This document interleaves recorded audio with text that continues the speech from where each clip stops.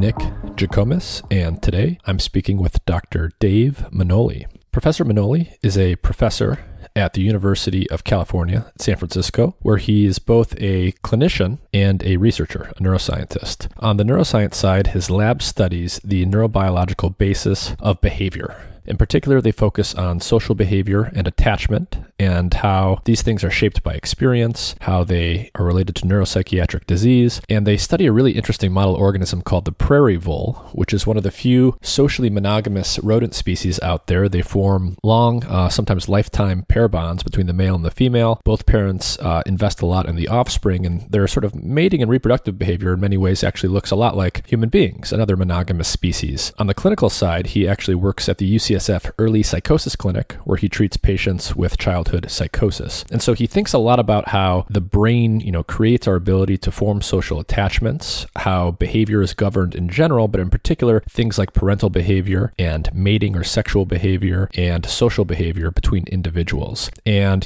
how is the brain orchestrating all of those things? What are the neurobiological and the neurohormonal inputs that sort of sculpt how those things develop in the brain and how behavior is governed by neural circuits in the brain? So he thinks a lot about how the basic research that his lab conducts connects with his work on the clinical side. So that has to do with human and childhood psychiatric illness. We talked about a lot of interesting stuff. We talked about, why some species are monogamous and why some species are promiscuous. We talked about parental behavior and care behavior and how parents and offspring become attached to each other. We talked about how males and females become attached to each other in the courtship process. We talked about, defensive and aggressive behaviors and affiliative behaviors. We talked about things like oxytocin and other hormones like testosterone and estrogen and how those things influence how the brain develops, how some of these social behaviors develop. We talked about everything from menopause in females to in-group versus out-group distinctions. We got into a little bit on how the olfactory system works, how animals can smell things that are floating through the air or smell things like pheromones that are present on other members of their species. We talked about how different parts of the brain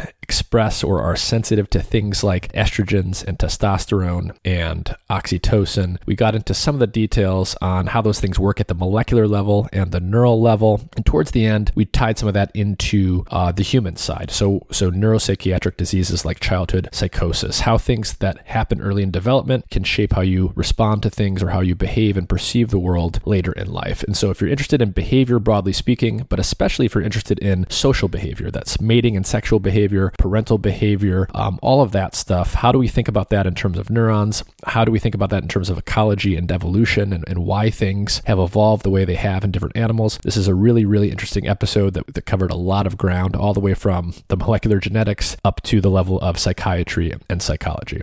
As usual, if you enjoy the content I'm producing, please like, share, and subscribe. Don't forget to check out mindandmatter.substack.com, as well as the links in the episode description if you want to learn how to support the podcast further.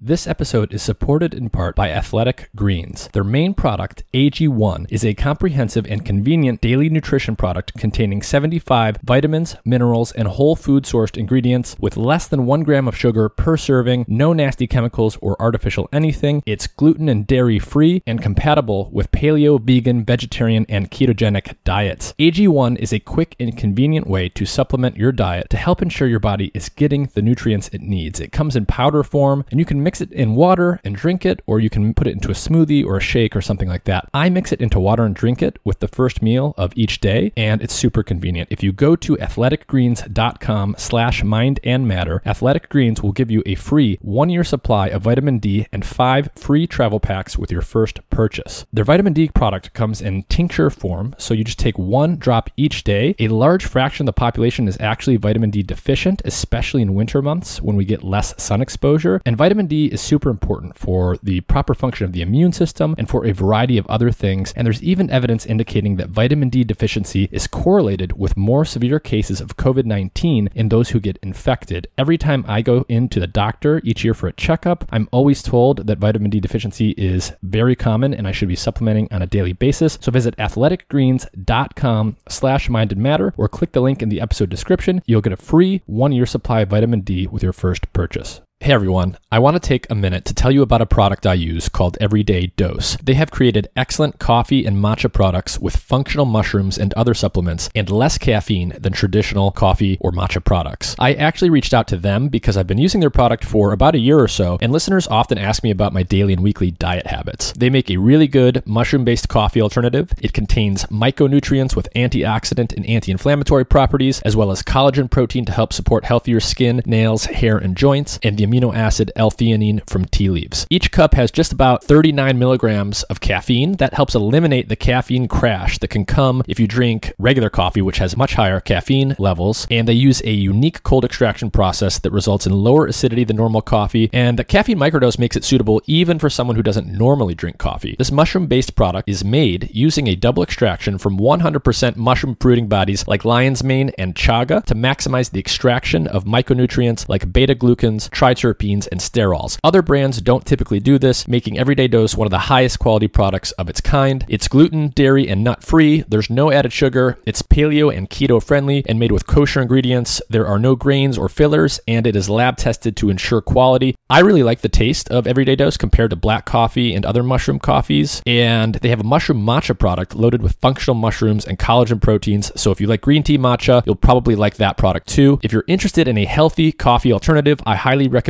giving Everyday Dose a try. Check out the link in the episode description or visit everydaydose.com to learn more. If you go there, you can find special offers that they have for getting a free frother and free travel pack of on-the-go doses with your purchase. And with that, here's my conversation with Dr. Dave Manoli.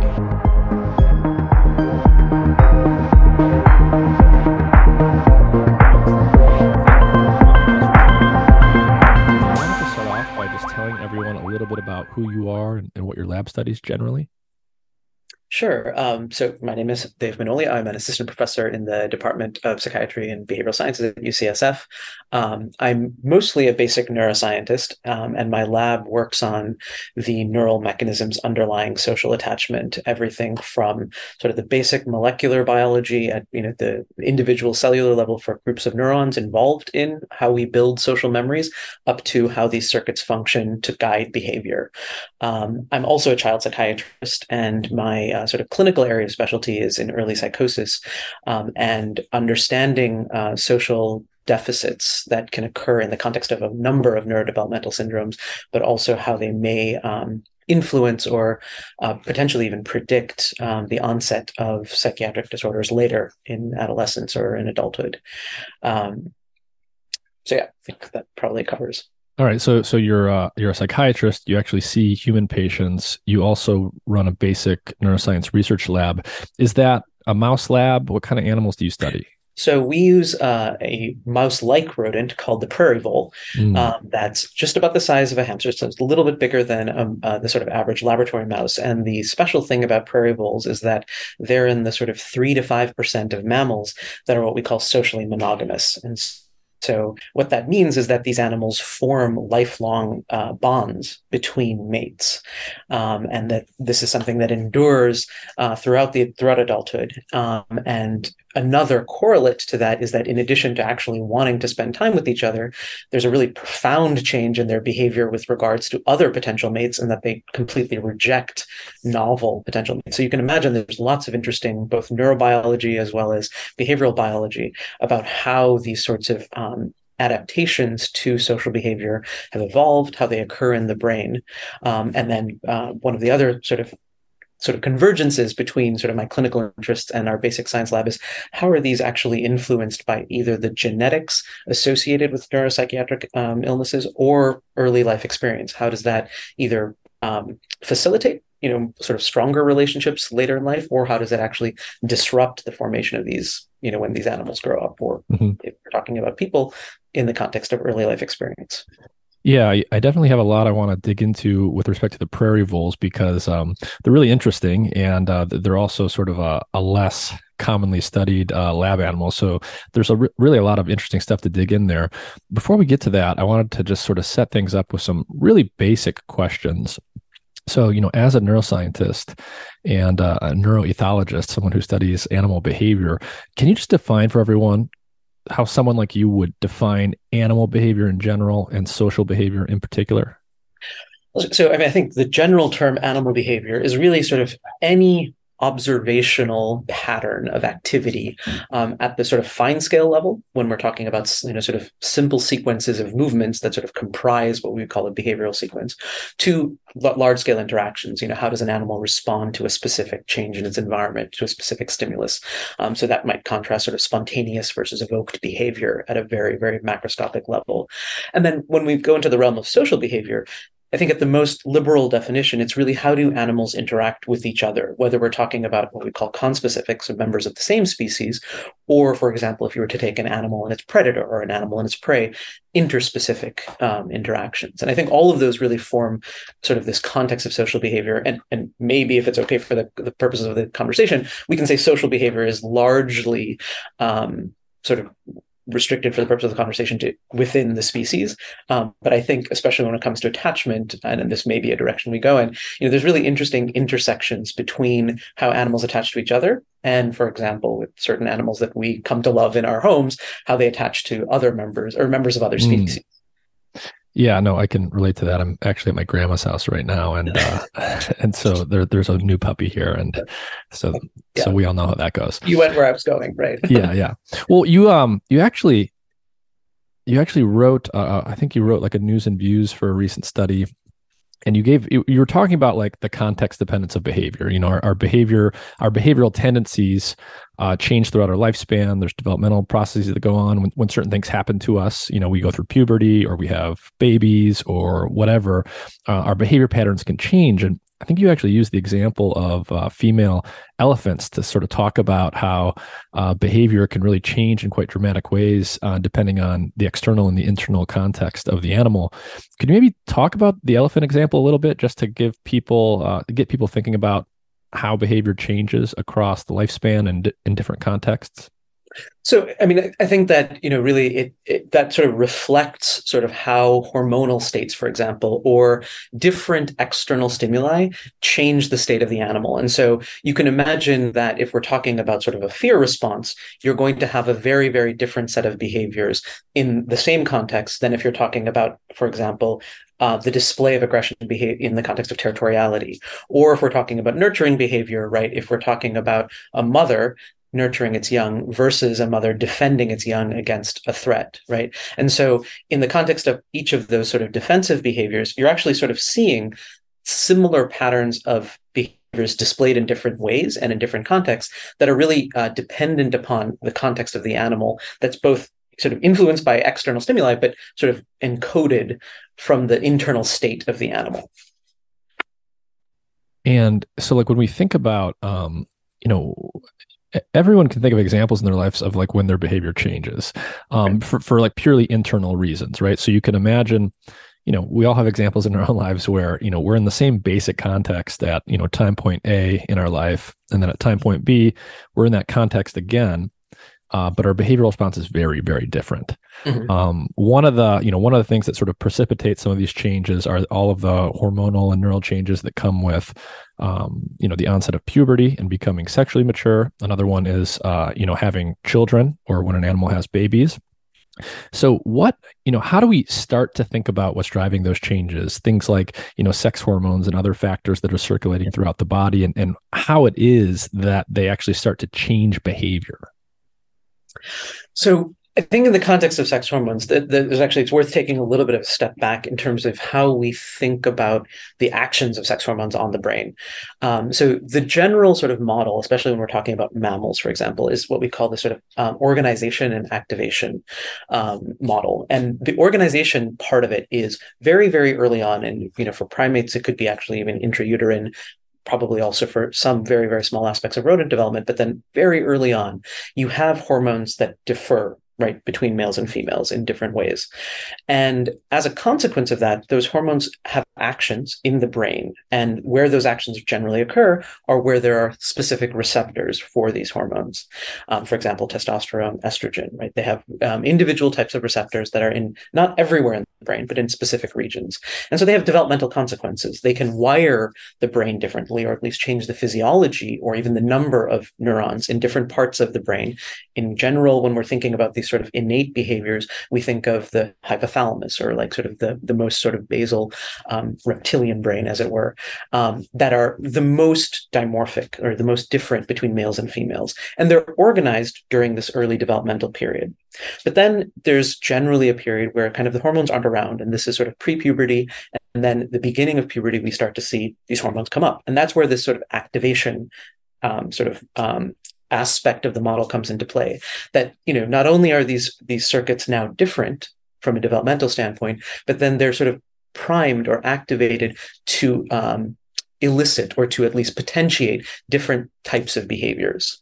And an important feature is that there is probably a lot of wiring that is involved in the behaviors that, for example, differ between males and females that are common, and that the certain subsets of neurons that are really different influence the probability or the likelihood of displaying one or the other. But for the most part, both animals of a species, if we're talking in general about mammals, can do the same sorts of things. They just do it in different contexts.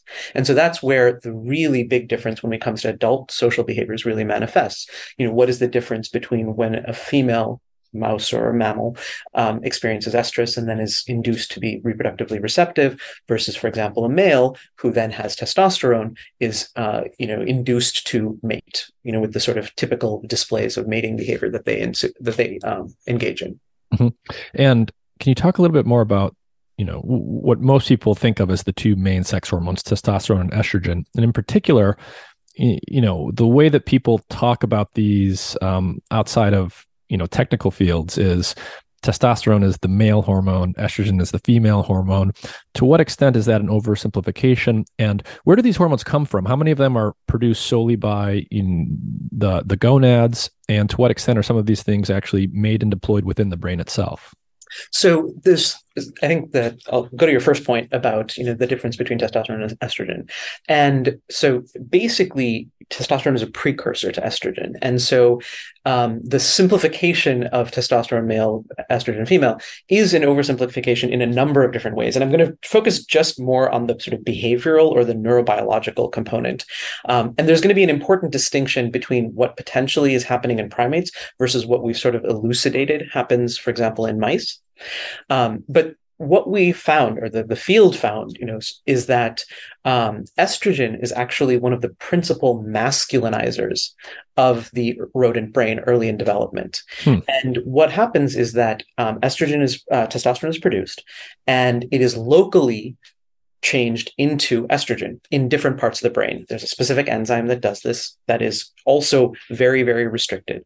And by virtue of that, circulating testosterone enters the brain, becomes estrogen, and then estrogen works on different parts of the male brain to masculinize it. In females, there really isn't circulating estrogen. There's not circulating testosterone because they don't have male gonads. And so there's, in general, what we would say is sort of a default differentiation. That's a very, very gross oversimplification, but there is a pathway that happens in the absence of this sort of early estrogen signaling that is sort of the differentiation of the female brain. And so it was very paradoxical when sort of researchers were trying to manipulate these neurons or these hormones and actually identified that males that don't respond to estrogen genetically actually were demasculinized. And that sort of gave rise to this aromatase or aromatization hypothesis of how estrogen is actually the masculinizing compound. Now, in primates, there's a little bit more of a difference that happens in terms of how things are occurring in utero. There's also an expansion of the number of neurons and the types of neurons that respond to androgen or testosterone via the androgen receptor. And so there's probably a little bit more, not surprisingly, more nuanced differentiation, both of males and females for primates. I see. So the reason we can't really just think of testosterone equals male, estrogen equals female, is because even in males, when you have testosterone circulating throughout the blood, it goes into the brain. But then in very specific locations, it sounds like you can, in some parts, in some cases, turn that testosterone into estrogen, and it's actually having a masculinizing effect, making the circuits more male typical or whatever. More male typical, right. And actually another important thing that is sort of happening at the same time is that actual process is what actually induces the expression for testosterone, of the receptor for testosterone in certain parts of the brain. So estrogen really starts first, and then there's this whole pathway that it then sort of potentiates this sort of cycle of differentiation by virtue of causing more places to respond to testosterone. I see. So you can have the induction of testosterone receptors by estrogen itself, which then subsequently makes new neurons and new circuits responsive to testosterone later on. Exactly. And you can imagine with this sort of very nuanced sort of genetic programming in primates, which have a lot more differentiation happening in utero, right? You have actually access to different hormonal surges. And so that balance gets spread out over a much larger period of time. And there's more complicated nuances because of sort of the genetic interactions between estrogen and testosterone signaling in different parts of the brain. Mm-hmm. And so, I guess for mammals on average, I guess one question would be like how general are some of these things? How species specific are they? The difference between males and females, could one way to characterize that it sounds like is there's a different pattern of waxing and waning of the sex hormones at different phases of development. Is that how we can start to think about it? So I think that I would say that that's sort of maybe the conductor for sort of these processes that, to a certain extent, there's part of the score that's been written by the same players earlier on, and then the phases of the hormones sort of say, okay, what are we going to do in terms of differentiating the score versus what are we going to do in terms of how it's going to play out, right? So you have these early players that sort of, again, this organization, and then depending upon whether you've differentiated in a more male typical or a female typical way, how the hormones influence what's happening in sort of adulthood or adolescence, then that's dictated by these fluctuations. And as you sort of alluded to, even the hormones themselves have different patterns of fluctuations, right? The sort of the estrogen or the estrus hormones go through their own cycle, versus testosterone in males tends to have a much more frequent or higher frequency of cycling. Interesting. And to me, one of the keys so far is that the pattern of hormone flux across development actually sets up how sensitive circuits will be to some of these hormones later on.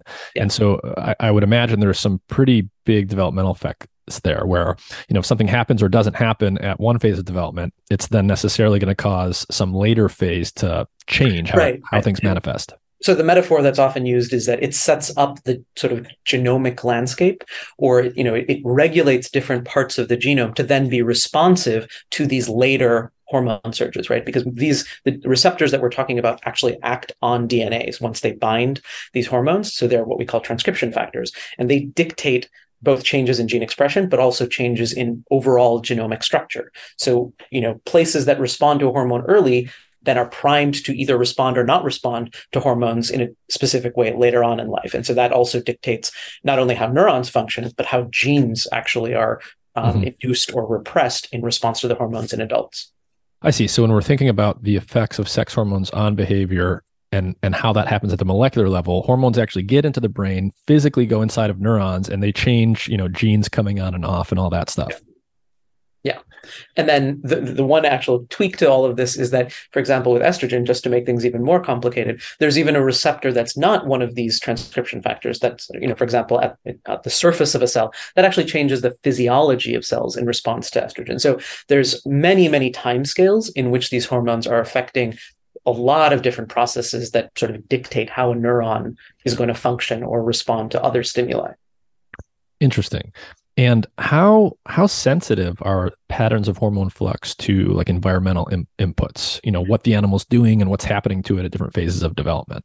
So it really depends on sort of what are the mechanisms that are transferring those signals from the environment into the brain, right? So there are certain hormones, for example, like the ones that, eventually I think will lead to, like oxytocin and vasopressin, that operate on potentially larger timescales, although they have effects in neurons very acutely, and that influences sort of the timescale of their responsiveness. But for example, when we're talking about the steroid hormones, the gonadal steroid hormones, they have actually overlap directly in terms of some of their receptors with stress hormones, like the glucocorticoids. And so those are operating now on a timescale where we're dramatically influencing patterns of gene expression that aren't happening at like sort of the millisecond timescale, but over, minutes, hours, days, even longer than that. And so you can imagine, depending upon the developmental context, for example, if we're talking these early developmental stages, if there's higher levels of stress hormones that are influencing how the steroid hormones can actually even get access to parts of the genome, that can have a very, very dramatic effect that has developmental consequences long term, right? Versus, for example, later in life, there are stress hormones, obviously, like glucocorticoids, but there are other pathways that influence the dynamics that these circuits can actually respond to, or how they're responding to other stimuli, whether they're sex hormones or other signals. Mm-hmm. Yeah, and so it would seem obvious then that, depending on what happens to you during development, for example, if you have relatively high levels of stressors versus low levels of stressors, all of these things are going to interact, and they're probably going to have like cascading effects on how, subsequent sexual behavior, social behavior, anxiety levels, and, almost everything you can think of will sort of manifest later in life. That's perfectly articulated. That's exactly, and that's one of the things that we're very interested in particular, how it influences sort of the social and attachment aspects, because, I think we know as people, but also there's lots and lots of animal literature that those early experiences have very reproducible and profound effects. So the question is, how does that actually happen at a sort of molecular and circuit level? Mm-hmm. And you mentioned earlier that you studied prairie voles, and I don't think everyone knows this, but I think there's probably a good general sense out there that obviously not all animals are monogamous. There's a range of sort of promiscuity with which animals display sexual interactions with conspecifics, with members of their same species. Some are very promiscuous and they sort of mate, and there's no real attachment that forms between the male and the female beyond that. And then, humans and prairie voles, I think, would be, sort of one extreme where we're much more monogamous than the majority of other species. What was that number that you cited for how frequent monogamy is in the animal kingdom? So that's actually, the earliest estimates were from a researcher named Deborah Kleinman, who in the late 70s basically estimated about 3 to 5% of mammals. But even within mammals, right, there's a huge diversity. So as you mentioned, with primates, there's slightly higher than average, than sort of across mammals, average of monogamous mating systems. But if we go, for example, to canids, right, there's actually like, I think probably now 3 or 4 year old sort of study / review, where in the wild, with the exception of domesticated dogs, you do not see canid species that don't display some form of social monogamy, sort of independent of their complex social structure.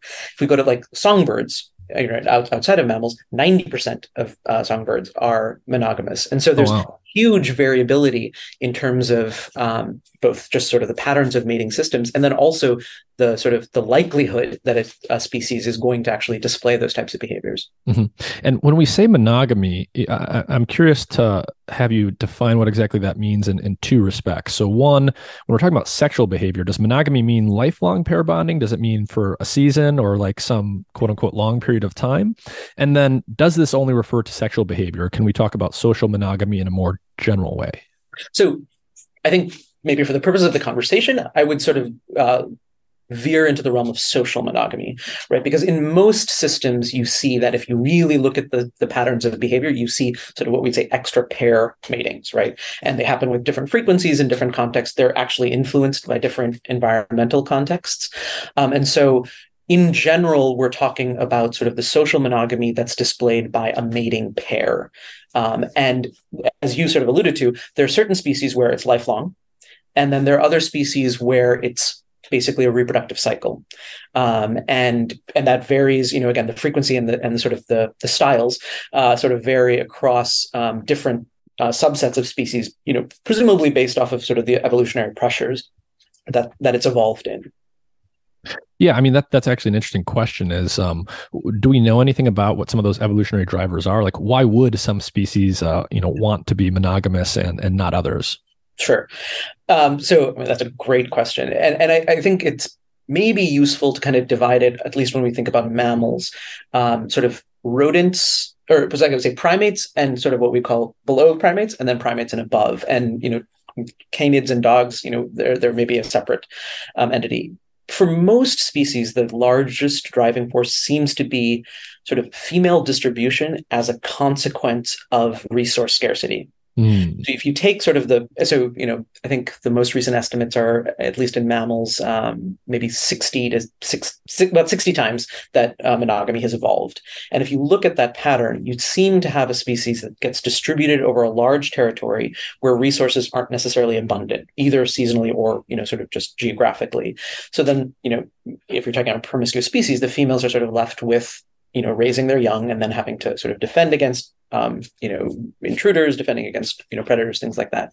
And so in that context, there is sort of this evolutionary question that, is influenced by the female, certainly in terms of her wanting to keep a male around, but then the male deciding, is it better for me to risk my offspring with this female being killed or dying versus defending them and co-parenting? Because that's also a really important feature that sort of co-evolved, is that in almost every of these mammalian species, you see very strong co-parenting behavior, even though they are independent.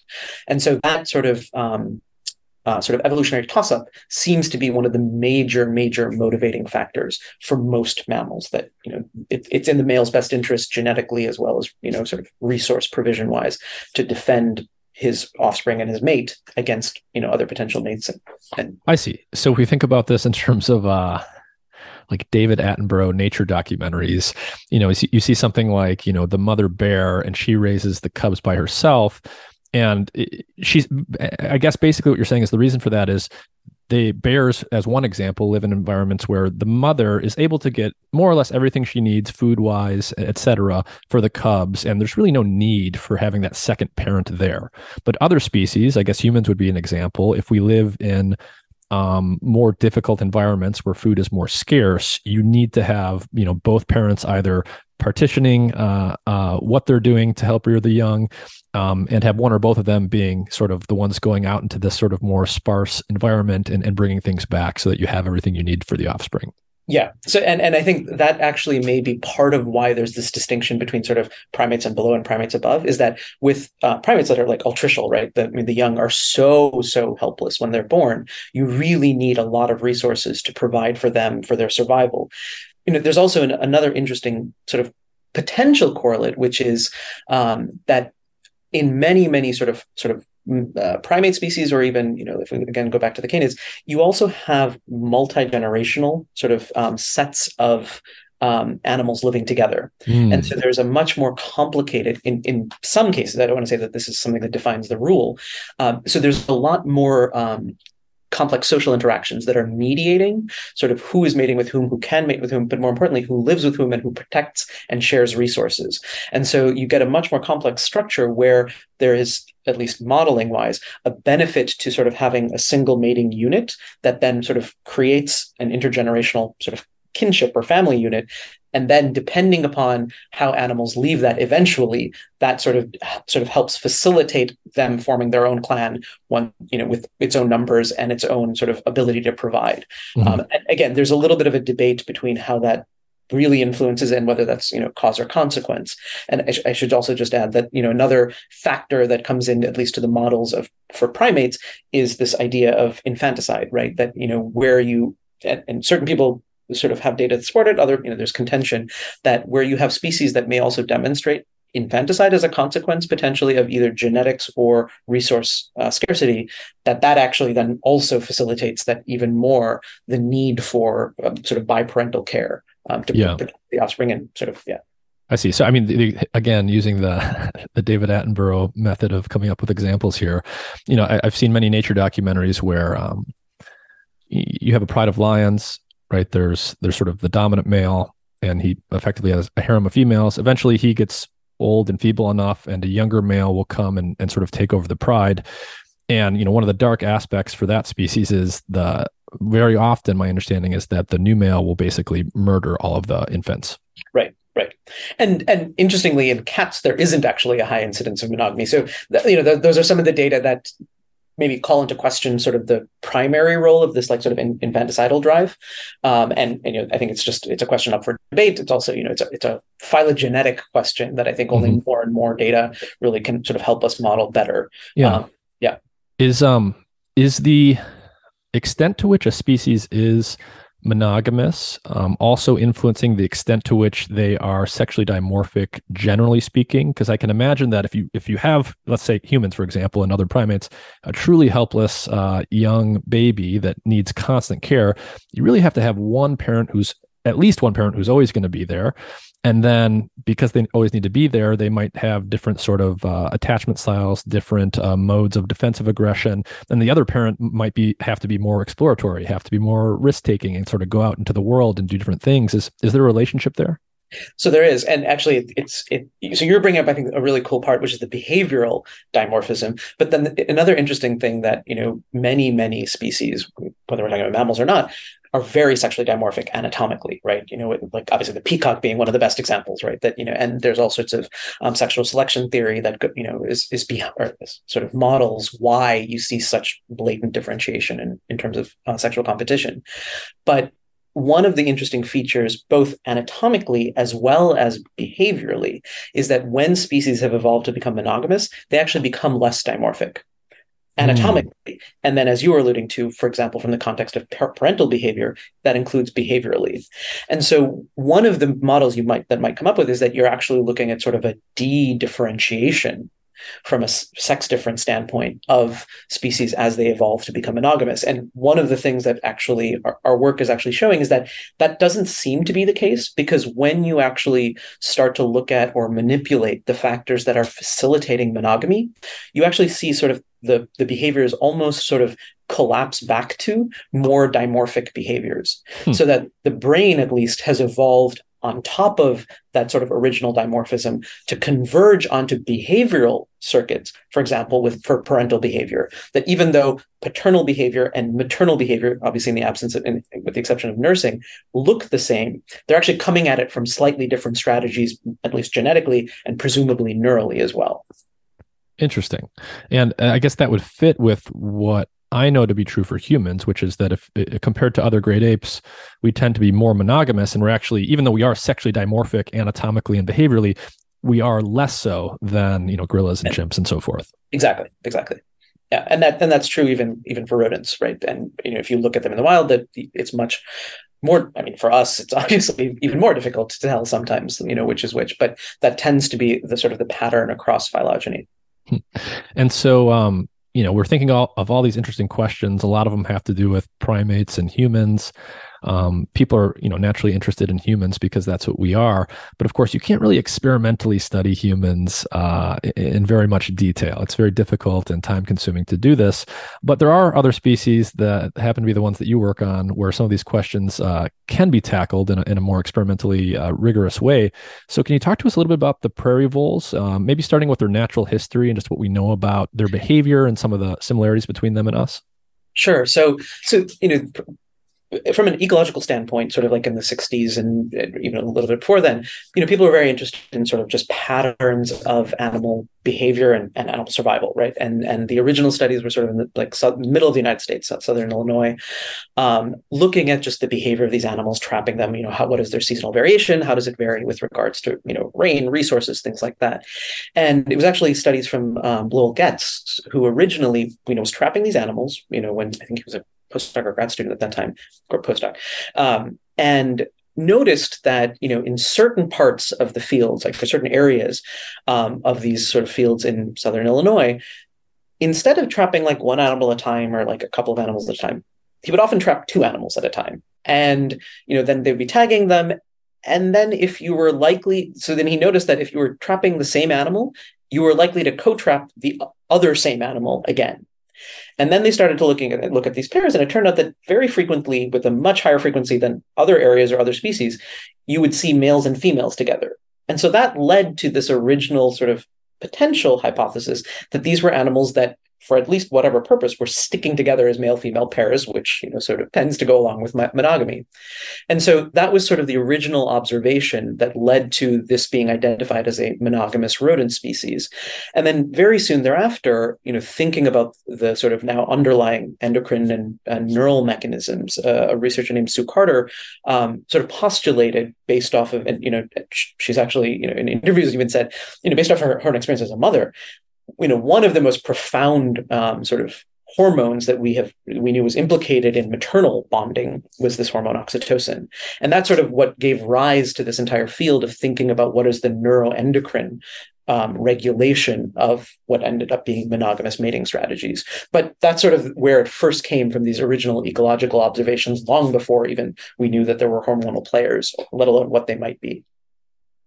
And so the prairie voles, like, how do they differ from just sort of the everyday rats and mice that people might see running around outside? Are they living in big social groups underground? Are they sticking together in pairs? What is their social behavior? Yeah. Yeah, so I think voles are actually an interesting subset of rodents. That one of the questions is why they may be so convenient from an evolutionary standpoint, that have evolved many different, like in terms of monogamy, multiple times across actually multiple geographic regions, both in the United States as well as other parts of the world. And so they, as the name suggests, prairie voles come from the prairies, where you have, again, this large distribution with resource scarcity. There are closely related montane voles. There are mountain voles, meadow voles, which are slightly different ecological territories, and they've been named. They're bank voles, and different types of geographic names for some of the species that come from Europe as well. And so one of the features seems to be that they are very good at rapidly differentiating, both physiologically and behaviorally, into different ecological niches. And so that's been, from an evolutionary standpoint, an incredibly useful set of comparative studies, independent even of when we're thinking about behavior. And as I mentioned, so, they're basically, in the same class of rats and mice, but they tend to, depending upon their sort of social structure, prairie voles tend to have a den with at least the litter, and usually you have sort of an adolescent generation that often is sometimes sticking around, sometimes slightly older. They have what's called alloparental care, so they'll actually care for offspring that aren't necessarily their own biologically. There's they're probably genetic as well as behavioral components based off of who you're living with. That also, it's like the older sibling, making you lunch when your parents are at work or something. Exactly. And so for prairie voles, that's sort of the context that they live in. Other vole species have, sort of mouse-like social structures. Rats tend to be hyper social, even though they don't necessarily have pair bonding. And so, depending upon the sort of ecology of where these have evolved to live, they have, varied social structures. So prairie voles out in the wild, how does the female meet the male? How do they start to form a pair bond? And walk us through what happens, through the courtship phase, through the offspring phase. Sure. So, I think there's a little bit of looking for a mate, right? So, if you're a female, both males and females tend to have some sort of territorial coverage. Males often are the ones that will sort of seek out different territories, in particular if they're wandering away from the nest. And, when they encounter a female, one other interesting evolutionary correlate that I think, we haven't and others haven't looked at in depth in the wild is something called incest avoidance. And so monogamous species also tend not to mate with siblings. And I mean, that's a direction we can go in because, we've done some work to figure out, is that genetic or is it maybe not? But even in the wild, there tends to be this likelihood of not mating with a sibling. And so, if both animals are what we call sexually naive, so virgins, then it's really sort of the initial mating that seems to facilitate both the molecular and the neural mechanisms that cause this pair bond to form. It happens on slightly different timescales, at least when we look at it in the lab. Females tend to be able to form a partner preference, at least very rapidly, within 6 hours of encountering a male. Males tend to take a little bit longer, depending upon the situation of the study, maybe a day or two.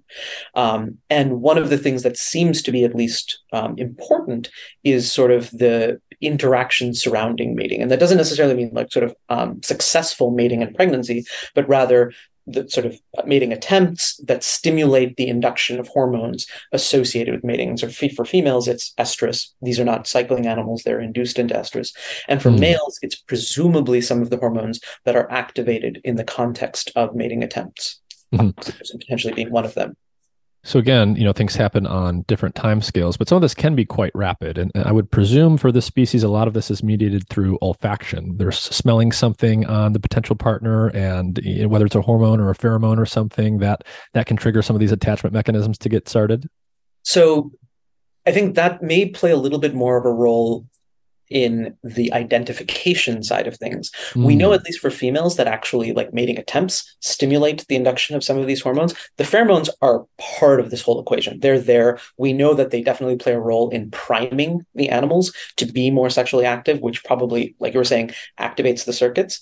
And maybe even in a maybe with some specificity, but also, certainly with the level of more general activation for mating. And then as the animals spend more time with each other, investigate each other, and pheromones in particulars, right? So most mammals, other than humans, use sort of two different types of smell. They use olfaction, which is what we are used to, smelling things in the air, but then there's also pheromones, which are not necessarily volatile. And so they're the direct interactions with, whether it's tears or whether it's, at the animal's bottom, there are pheromones that are specific to these regions that are male and female specific that also probably mediate, at least in large part, how they identify individuals. And so now we're getting into the sort of the neurobiology of attachment, which is how do I know that this male or this female is different from basically every other male or female?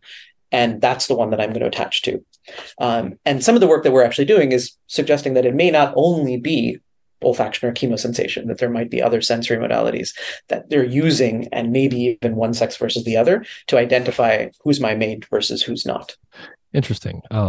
So I was at the dog park yesterday, and everybody knows when you get a group of dogs together, they walk around and sniff each other's butts. But what they're actually doing there, to sort of connect this to what you're saying, is my understanding is that there's actually glands that are secreting pheromones and other things, and they need to get right there because, as you said, a lot of these things aren't volatile. So they're basically identifying individuals by physically putting their nose against things that their nose can pick up. Right, and these compounds, right, are actually aqueous, and they, how they're even perceived at a neural level is via sort of an aqueous medium in a different part of, this general chemosensory pathway. Just in the same way, like our nose picks up volatiles, these things pick up compounds that are generally in aqueous sort of environments. So that I think the dog analogy is exactly illustrative of what we're talking about. And you mentioned there's sort of olfaction per se, and then there's this other nose-based sensory apparatus that has to do with pheromones. Everyone has experience with dogs. We know that some species like mice, seem to they use their sense of smell a lot. And I know that this gets complicated and a little dicey, but in general, people characterize primates as being highly visual, and that maybe we don't use our nose, at least in quite the way that some other species do. My question is really just, before we get into the oxytocin stuff, do humans actually sense, do humans have pheromones? Do we have that mode of perception? So the safest answer, I think, and the answer that I think is probably true, is I think the jury's still out. There are a lot of data that suggest that we do sense sort of chemosensory compounds that are related to our biology. The question is to whether or not they're volatile versus non-volatile. So you're probably aware of, and there are these studies that are associated with like scent of sweat, right? And that how that modulates attraction, and that also, at least in some of the early studies, changes with their cycle. And for men, it varies in terms of like health and things like that, how they produce some of these compounds. And so whether that response is actually coming through what is this sort of accessory olfactory system, or whether it's sort of a modification that humans have to their primary olfactory system, I think is certainly out. We know that there are these sort of, they're not anecdotal. I mean, these are studies that were done in large numbers of individuals, but I think from a sort of neurobiology system standpoint, the jury's still out in terms of whether we genuinely have what we call pheromones in most other species. And, other primates, non-human primates, definitely seem to have, or subsets of them definitely seem to have preservation of the system that we're talking about. And so I think it's still a question of how much do we rely on those versus are they potentially there? Maybe they influence us in ways that, we haven't really teased out for a lot of the reasons that you were alluding to in terms of, well, you can't do these experiments in humans. But in general, primates tend to be more visual. And, I think that potentially is the analogy in terms of how we think about the sensory systems involved in identifying a mate versus, somebody else. Okay, so going back to the prairie voles, boy meets girl, they hit it off, and they start mating, and then the female gets pregnant. So after she gets pregnant, how do the behaviors of the male and female start to change? So it's actually even before they get pregnant and even independent of pregnancy. And so there's an interesting component that, I think is a separate set of biology associated with pregnancy, in particular, what happens in the male brain following, either the hormone signals when the female is pregnant or even after delivery of pups. And there's an interesting, we were talking about infanticide. So there is this, in rodents at least, what's called the infanticide clock, that if a male mates and then there are pups around about 3 weeks after, he's not infanticidal towards them because the likelihood is that those are his pups. And so we know that there are hormone signals that sort of are communicated or perceived by the male surrounding pregnancy and mating. But for bonding, that doesn't seem to be a requirement. So within those first few days, independent of pregnancy, whatever it is that happens from a neuroendocrine and neural perspective between males and females that are induced during these initial social and mating interactions triggers two things. And those are sort of the principal components of what we call sort of, from the social behavior standpoint, pair bonding between the two animals. One is that the animals develop a preference for each other over now other animals of the opposite sex. So when you actually test them and give them a choice, they go to their intended, or their now, however we want to call it, betrothed or bonded partner, in contrast to spending time with the stranger animal. The other part of this, though, is this flip that I was talking about in terms of the rejection behavior. It's not just that they actually prefer. When confronted, for example, with just a novel individual, they actually will actively reject these animals. So it's basically a sort of display, and I don't want to use the term aggression because I think aggression is different than this sort of rejection, but there's a lot of behavioral overlap when you just sort of look at the behaviors. And one of the questions is there neurally overlap between aggression versus this rejection behavior? But you can imagine from an evolutionary standpoint, you're kind of going against basically 4 billion years of evolution that says mate, mate, mate, mate, to say, okay, even though you have almost all of the same signals as my partner, I'm actually going to actively reject you. And so those are the sort of two predominant components of what pair bonding really results in and manifests as. Interesting. And then so then when they have offspring, what's going on, and what's going on behaviorally, and what's going on underneath the hood that is underlying the sort of attachment phase of the parent with the babies? So behaviorally, both parents will actually demonstrate really, really robust parental behavior, right? I mean, the one exception that's different is nursing, right? But both animals actually will crouch over the pups in the nest, providing warmth, providing protection. Both of them will actually groom them. Both of them will kind of attend to them. Both of them respond, for example, when a pup is separated from the nest, to actually retrieve it. And that's a response that's generally guided by the pups vocalizing. And so you really see sort of a significant parallel pattern of parental behavior between the maternal and the paternal behaviors.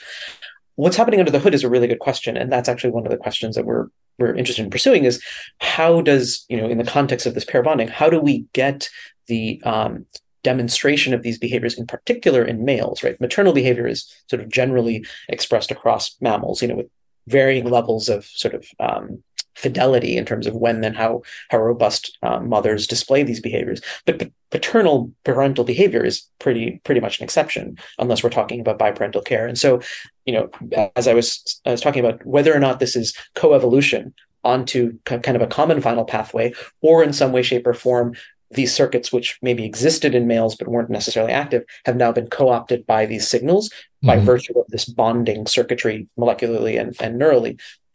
That's an open question. I see. So both parents take care of the young. They do the same types of behaviors.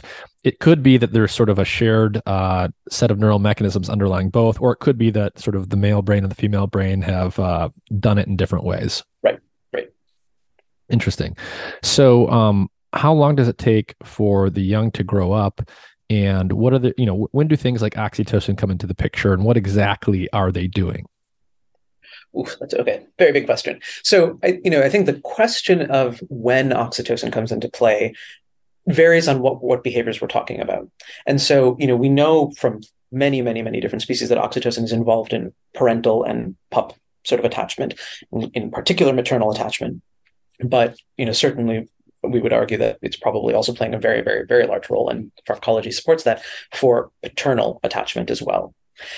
And so then, these animals basically are they grow up for 3 weeks, at which point, at least in the laboratory, we can then basically what we call wean them. So they're then basically self-sufficient. They can eat on their own. They, can sort of take care of themselves. They are social species. And so this is another interesting question, is that if you actually isolate them from siblings, there are different developmental consequences. And so that the period of adolescence, which kind of goes from about, 3 to, let's say, 4, 5, or maybe 6, 7 weeks, depending upon the situation, laboratory, or, sort of the context, is a period in which these animals actually form peer attachments that can be even between members of the same sex, or interestingly, actually between sort of siblings, whether they're actually genetic or non-genetic. So if you raise these animals together, they'll form attachments to each other. And that intersex attachment actually has a potential role for what we were talking about with terms of incest avoidance. That it may not matter whether you're genetically related, but if you grow up together, you become familiar and attached to each other, but then that sort of leads to you not necessarily wanting to mate with each other. I see. So there's probably some kind of fingerprint, whether it's olfaction based or something, and it's not necessarily just to do with your genes. And there's something that's in group versus out group distinction, basically. So, okay. And that's basically sort of the other part of all of this is within group, without group, and how is that communicated, right? But at least at the first approximation in the lab, it's not genetically dependent, and something that's coming from environmental, cues or sensory cues exchanged between the individuals. And so then after sort of, you have, again, this organization activation, the gonadal hormones sort of kick in, you have sort of the final sexual differentiation of the nervous system and behavior, and then these animals are now reproductively active, right? And so that is where now the sort of phenomenon restarts of bonding between individuals that mate with each other. They do preserve those sort of peer affiliations from that early adolescent period. So, animals will show a same-sex preference for animals that they're familiar with versus non-familiar with. But then in terms of mating, that's what sort of results in the pair bonding for the next generation. And the likelihood is actually, based off of pharmacology, that things like oxytocin and vasopressin are playing a role at each of these stages in different ways, and presumably on different subsets of these neural circuits. Can you talk about, for people, like, what is oxytocin? What kind of molecule is it, and how does it work at the cellular level? So it's a hormone, but unlike, for example, the steroid hormones that we were talking about, made by the gonads, it's a peptide hormone. So it's a 9-peptide hormone.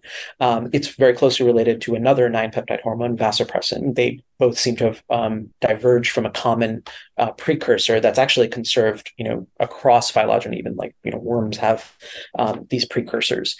And so these hormones are, they're made from sort of larger peptides, and then they're cut into smaller pieces in different neuroendocrine populations of neurons within in most cases, the hypothalamus. The one that we often talk about is something called the paraventricular nucleus. It's a principal source in most mammals of both of these hormones, as well as other peptide hormones as well, even though it's not the only one. And so these hormones are made, and they go in sort of two directions, literally. Part of it is into the periphery, which is secreted via the pituitary, and they govern physiology sort of throughout the body. They're involved in parturition, they're involved in various aspects of lactation, things like that. But then when we're talking about this in the context of pair bonding, they're actually secreted synaptically to regulate the activity of neurons sort of postsynaptically. And these hormones bind to what are called G protein coupled receptors, and they're sort of the largest family of receptors sort of in the genome. And by virtue of binding of these peptides to these receptors, there are intracellular processes like molecular events that happen, enzymatic events that change the levels of certain molecules that influence both how a cell, or a neuron in this case, can respond to other signals, as well as the baseline physiology of those cells. Interesting. Okay, so these things are peptide hormones. So they're basically small proteins. And part of what they do, at least, is to basically act, at least in certain cases, like a neurotransmitter. Right, exactly. And they fall into this category of neurotransmitters called neuromodulators. And so, right, they're often sort of coupled with some of the more direct excitation versus inhibition neurotransmitters to really sort of influence how the signaling is actually happening at a synaptic level. And so I imagine that you guys and others have done experiments, with the prairie voles, probably with other species as well, where you're sort of adding more oxytocin at, some time when it's not supposed to be surging, or you're taking away at a time when it is. So how do some of these attachment and parental and other behaviors change in response to, adding more oxytocin or taking it away and things like this? So that was sort of the foundational aspect of the field is, based on those original observations that Sue Carter made about the fact that it seems to play a role, people started to manipulate. The other part of this is actually people also started to compare, and that's a different direction that I'll talk about in a second. But when they started to manipulate oxytocin, either like you were saying, giving it in the context of social situations where it might not yet have been released or wasn't released, but for a shorter period of time, versus blocking it. And there are drugs that can do both of them, and fairly specific drugs that really either you can give exogenous oxytocin, which predominantly acts at the oxytocin receptor, or a drug that blocks it. It had what sort of the predicted effects based off of what we think these molecules are doing. When you gave oxytocin to animals that were put together for a shorter period of time, they developed a partner preference, very quickly relative to animals that got like just a vehicle. Similarly, when you gave either systemically or then by virtue of those other studies that I was talking about, local either oxytocin to facilitate or blockers to prevent it from working, you basically disrupted the formation of these pair bonds. So if you put animals together and you kept on giving them an oxytocin antagonist, you prevented pair bond formation. And interestingly, similar findings were found in slightly different contexts for vasopressin, this other related hormone that has its own receptor. Mm-hmm. And so what happens when you take away oxytocin or the ability of the body to respond to it? Depends who you ask in terms of the animal and the species. And so that was the experiment that we did is, if it's okay, I'm going to kind of take a little bit of a side note and talk about the receptor distribution and kind of why the receptor question is actually a really important one too. Okay, perfect. So like where the receptor is in the brain. Exactly. And so because, people were really hypothesizing that oxytocin and then vasopressin were playing a really big role in these behaviors, they looked to see, okay, are these genes different? Are the neurons that make them really different between a monogamous vole species like a prairie vole versus a promiscuous species, let's say a meadow vole or a montane vole? And when you look at the peptides, there are very subtle differences, but there really aren't major differences. But as you were speaking to, peptides act on receptors. And so by virtue of the hormones having very large regions where they project to, they then looked at where are the receptors for oxytocin or vasopressin in a monogamous versus a promiscuous species. And that's what sort of blew open the field, was that if you look at a monogamous species and multiple monogamous rodent species, for example, you see that the oxytocin receptor or the vasopressin receptor are reproducibly in different parts of the brain in monogamous species than in promiscuous species. And some of those parts of the brain are ones that you can create pretty good models for their involvement in reinforcing different types of behaviors. So, for example, the nucleus accumbens, which is involved in reward reinforcement, also involved in sort of aversive reinforcement as well, expresses has a lot of oxytocin binding in a monogamous species. So just to really simplify that, the way I guess a cartoon way of thinking about that would be, so nucleus accumbens, people usually think about dopamine, they think about drug addiction. People get addicted to their kids. Parents, it's as if you're addicted to your offspring. Is that, how you would start to think about why you might have an oxytocin receptor there?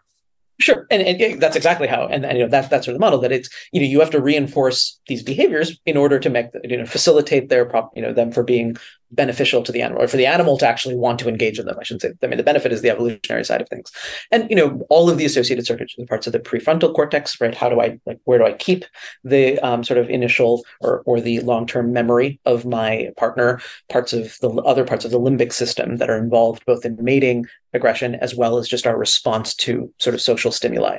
So there was this really, really profound difference in terms of where it appeared oxytocin and vasopressin were acting in a monogamous versus a promiscuous species. So that set the stage for all of the studies that really said, okay, can we start to, for example, initially, because prairie voles weren't mice and didn't have all of the genetic tools, can we start to pharmacologically manipulate oxytocin or vasopressin in these different subregions of the brain to really say, okay, how are these different regions or different parts of the circuitry contributing to aspects of this pair bonding behavior. And that's sort of what 30 years plus years of work has really sort of demonstrated that different regions are contributing in slightly different ways, but that by and large, when you, for example, inhibit oxytocin or vasopressin in some of these regions, you really significantly impair the animal's ability to pair bond. And so that led to the experiments that we have recently, or not recently, we've been working on this for quite some time, that we did, which was to bring molecular genetics to the prairie vole. And part of that is kind of motivated by my own sort of way of thinking about innate behavior. And that's, I come from this molecular genetic perspective, thinking about using the genetics of a species to really identify the neurons that are involved in innate social behaviors, right? And so, again, because the receptor is in these different places, it points you to the different parts of the brain that might be involved in social attachment. Mm-hmm. But prairie voles weren't mice. They didn't have the decades of molecular genetics and cellular biology and embryology that sort of has allowed us to really develop tons and tons of tools in mice and sort of other quote unquote model organisms. There were species that really was, had a rich behavioral history, rich pharmacologic history, but we didn't have the ability to genetically manipulate them.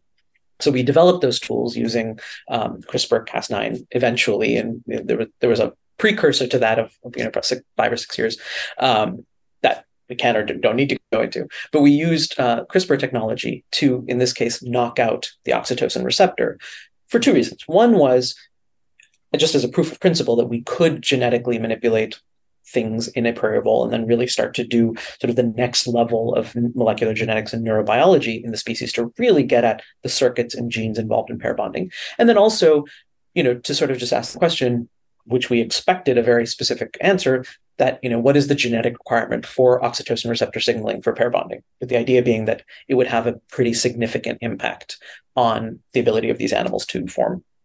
I see. So before we get to the result there, so every expectation I think people would have is, we know oxytocin is important for some of these things. We know that the distribution of receptors in different parts of the brain is different between monogamous animals and non-monogamous animals.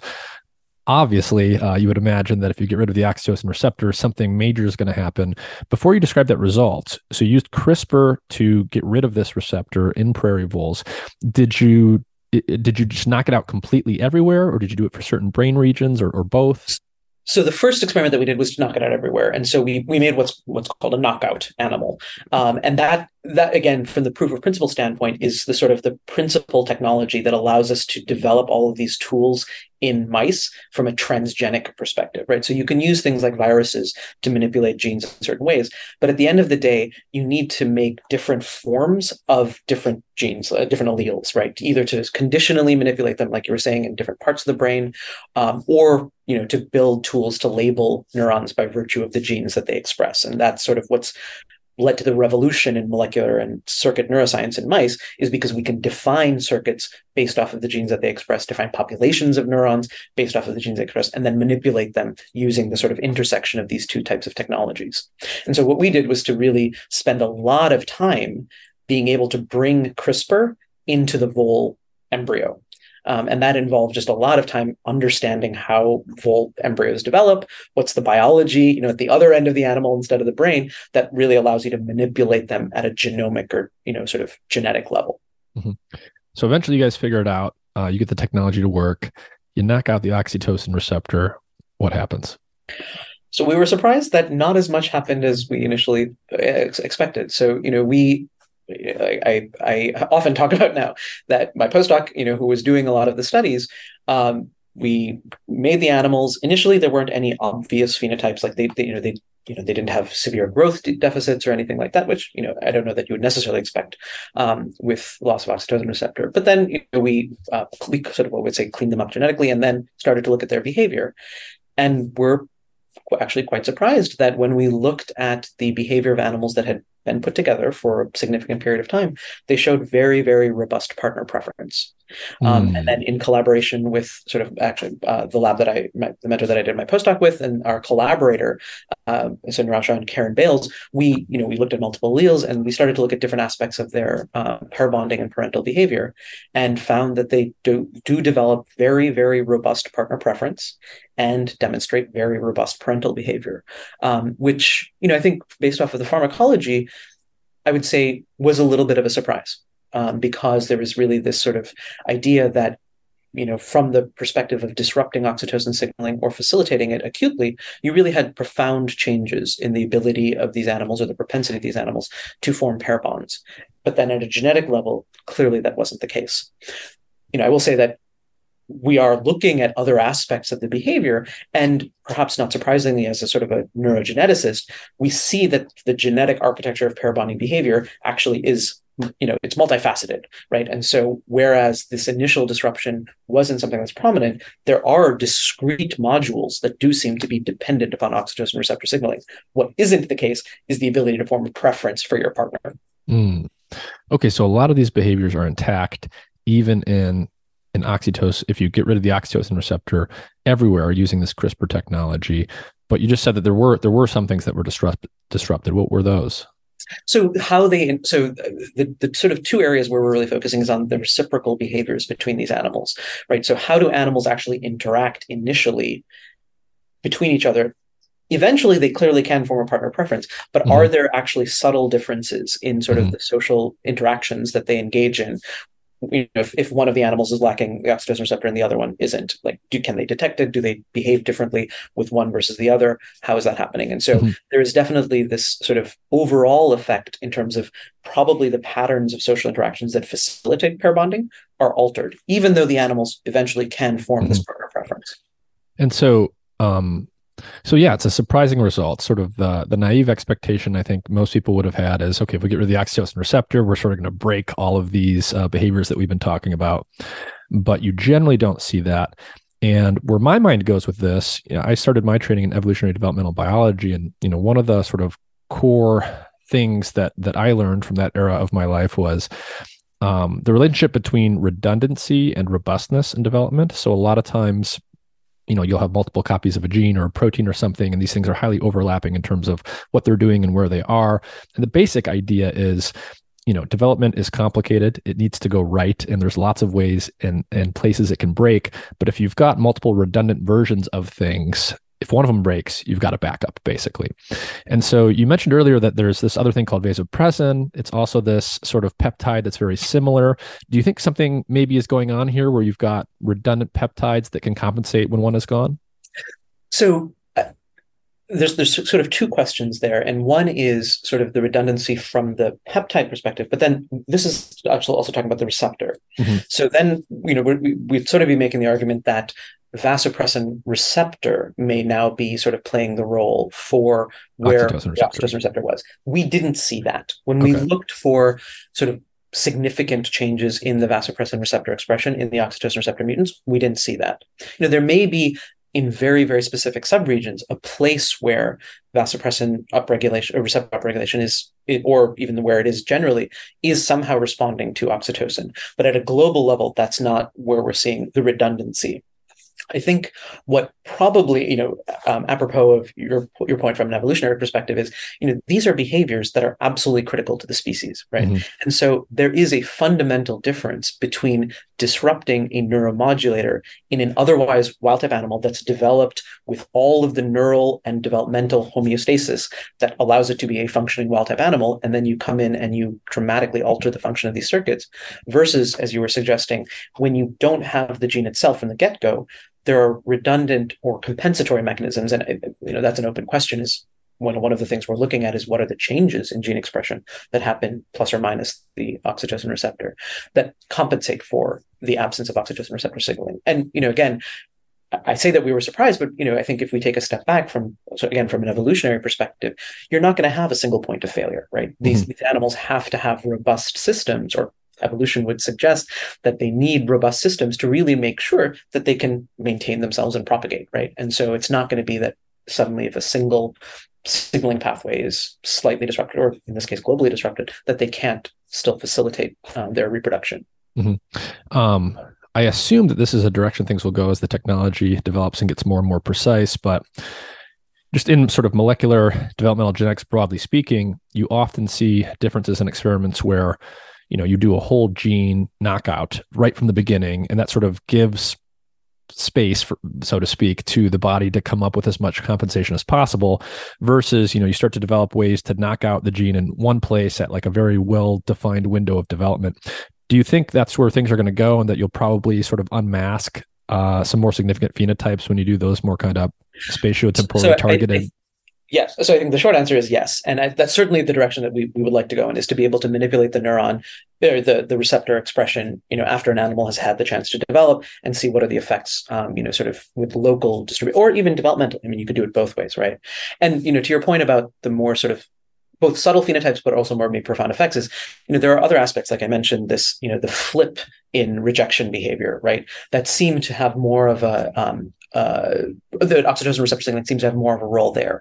And so I think both in terms of what the global knockout is really showing us is that there is this sort of circuit/genetic separation in terms of how these aspects of attachment behavior are being regulated.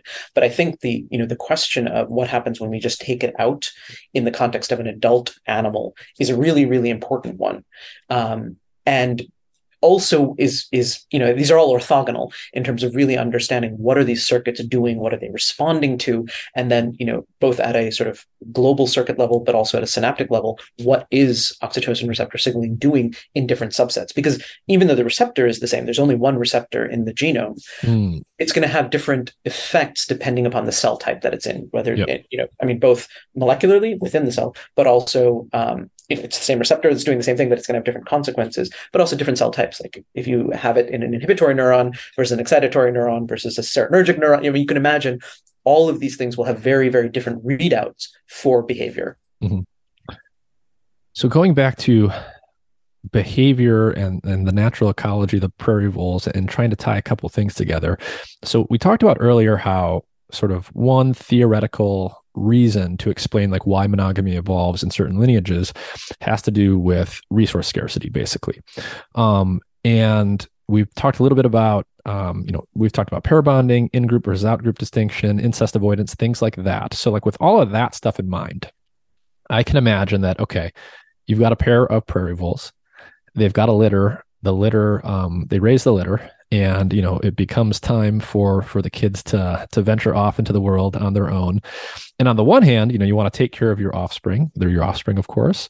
On the other hand, if you're a prairie vole and you've specifically evolved this reproductive strategy because of resource scarcity, at some point you've got too many mouths to feed, and maybe you need to kick the little ones out of the nest. In fact, I used to have pet parakeets, and one of the behaviors I observed when I enabled them to have a nest and mate is, the mother they would both, there was biparental care. The mother would stay in the nest the whole time, but at some point the babies got big enough and loud enough and hungry enough that she basically became aggressive, and she would attack them until they left.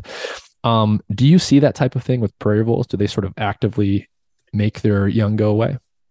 So in the wild, there definitely seems to be something that facilitates the sort of the older young from leaving the nest.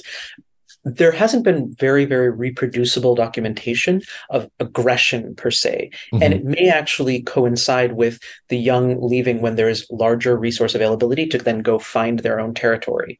But to what you're talking about, that is actually something that's seen, for example, in dog canid species, is that you actually have at some point in time, you have reproductive suppression by the mating pair, so that the subordinates don't mate until, like you said, the nest gets too big, and then they're ones that are kind of have a higher likelihood of mating that then they force out for exactly that purpose. That also allows those animals to then go start their own sort of nest and clan.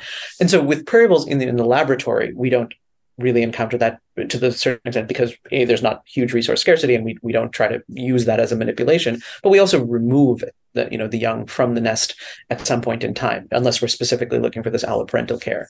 In the wild, I would not be surprised if there is some level of sort of behavioral modulation of how they sort of deal with that in the context of either too many pups in the nest or when resources become scarce. But it's not something that we actively see. And in part, that's also because they demonstrate such robust alloparental care, right? So in many cases, you actually see that they're sort of taking care of the family, even though they're not necessarily reproductively active. I see. And, one of the things that characterizes a lot of species is, when the mother has offspring, she obviously becomes very attached to the offspring and cares for them.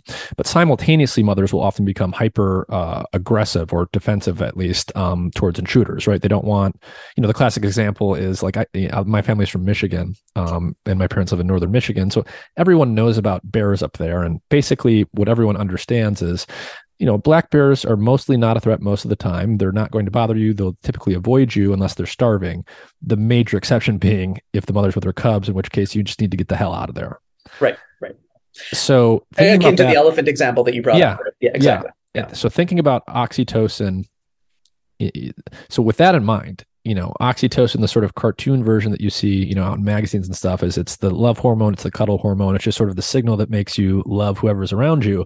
But I also know that there's some work out there, and I'm not super familiar with the details, that it might have a role to play specifically in the sort of in-group, out-group distinction thing, where it's sort of, if you're in the in-group, you're going to be more altruistic and display care behaviors and things like this. But if you're in the out group, people or animals might be more aggressive or more selective and things like this. Is that true? And what do we know there?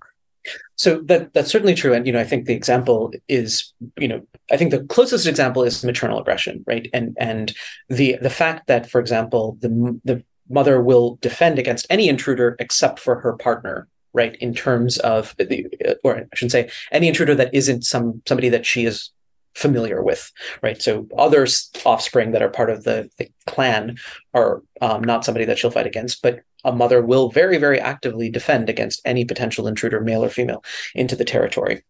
And the same thing seems to be true, I would say, with some of the studies that have been done in humans in terms of in-group, out-group. There have been some studies looking at, for example, people who are in relationships who, if given oxytocin, actually show a stronger aversion to an attractive member of the opposite sex, because it facilitates what you're saying, this sort of othering. And, I don't, that's a term that has a lot of weight in different contexts, both in sort of the psychology literature, the sociology literature. So I want to be very careful about using that. But I think that what we're seeing is exactly what you're talking about, is that you're amplifying the response to familiarity from different contexts, whether it's your offspring, whether it's your mate, it's your siblings. But as a consequence of that, you're also filtering with a higher signal to noise ratio anything that's not familiar, right? So anything that is the other, which becomes very important for example, your response to a novel mate, right? How do I identify my mate versus another mate? They're going to be subtle differences. For us, we think everybody's face is so unique. I mean, they are, but probably to a vole, it's a primate that looks basically the same. Similarly, for us, there are going to be subtle differences between the vole's pheromonal profile, but those need to be amplified for an animal to identify, obviously with other behavioral contexts and cues, this is my mate versus this is not my mate. And if it's not my mate, then I actually evoke a very, very different behavioral response, which is this rejection behavior. So I think that is exactly the neurobiology that operates at multiple levels, depending upon how complex the social group is. So they've done experiments in humans where you basically give exogenous oxytocin and people become more averse, or at least less attracted to attractive members of the opposite sex. And I will say there's the one caveat that, sort of the intranasal oxytocin is still its own sort of debate in terms of how much of it actually gets there, but it did have an effect. So, I don't want to speak to whether or not the biology of what happens when you give intranasal oxytocin, but that has been an observation in humans. Yeah. Interesting. Wow. So sorry, what? Go ahead. You just reminded me of another thing. The other place where people have sort of looked at oxytocin is, for example, in people who are really, really into certain sports teams, right? And insofar as you can actually monitor in that context, your team scores a goal, people's oxytocin levels actually do go up, and right. I mean, that's been something that's reproduced, obviously in sort of smaller clinical situations, but seems to be the case, and also makes you, the higher the level of oxytocin you have, the more likely you are to then demonstrate some sort of aversion towards the other team, right? And so this idea that it's amplifying responses of who I'm with versus who I might not be with is pretty consistent. I see. Yeah, and I'll let everyone ponder their own examples from their own life of the sports and in-group versus out-group behaviors. But it's a really fun area to think about. I want to ask you about, I guess we'll stick with the prairie voles unless we should go somewhere else for this, but what happens when you disrupt one way or another some of these parent-offspring interactions, and the offspring are not getting the kind of parental care that they're supposed to be getting in a normal ecological circumstance? What happens? What does that do to the subsequent social and sexual behavior of the offspring when there's some kind of deficit in parental care? So, and I think you already alluded to that. This is something you can start with sort of independent of prairie voles, right? So there's been great studies from Michael Meany beginning, and that was actually looking at innate differences in how rat moms sort of took care of their pups, and showed that pups who were the offspring of high grooming versus low grooming, being sort of like the sort of extreme measures of those initial groups, actually had reproducible patterns of parental behavior themselves. This is in particular for females. And so that, female pups from high grooming mothers grew up to be sort of, from the rat literature, good parents. They showed very, very attentive parental behavior, good pup retrieval, and a lot of grooming behavior, versus female parents female pups who were from low grooming moms grew up to be low groomers, and also, sort of that persisted. They also had other parental behaviors that, showed a deficit. And so there's certainly a reproducibility and sort of a transmission of these behavioral consequences by virtue of these early life experiences. Similarly, in the context of, both parental behavior and now kind of moving into prairie voles, parental deprivation has pretty significant effects and reproducible effects on late life patterns, both of just general social behaviors as well as pair bonding and parental behaviors. One of the things that we're also very interested in is, parental deprivation is incredibly severe, right? And we know from clinical populations, even in the absence of sort of the nutritional deprivation that can also be, a consequence of isolation. But if you take that away, for example, the Romanian orphanages studies, right, where you had individuals where they had all of the nutrition provided, but didn't have the socialization. In some cases, when we're talking about the kids that were there from the earliest stages of life, they developed what those clinicians called pseudo-autism, a very, very, very profound set of disruptions in their social cognition and social behavior, in addition to sort of other clinical sequelae. The same thing is also true in animal models. When you talk about this parental deprivation, it's a very profound effect. So then the question is, can we start to separate out the stages of social deprivation and also the specific effects of social isolation or social deprivation from other types of stress, right? Thermal and things like that. And so that's actually something that, we and others are starting to look at in prairie voles, and are finding that there are these very reproducible effects, that if animals are sort of socially isolated at even later stages of their life, but, prior to adulthood, it does affect their propensity to form pair bonds. It also affects their propensity to, again, have this rejection behavior. So sometimes they become, in fact, hypersocial, and, will form a preference if given a choice, but then also if, just confronted with a new individual, they're totally willing to mate with that individual. And there's also interesting differences between the sexes for how these things play out. Yeah. Can you go into a little bit more detail there and maybe talk about an example or two? Sure.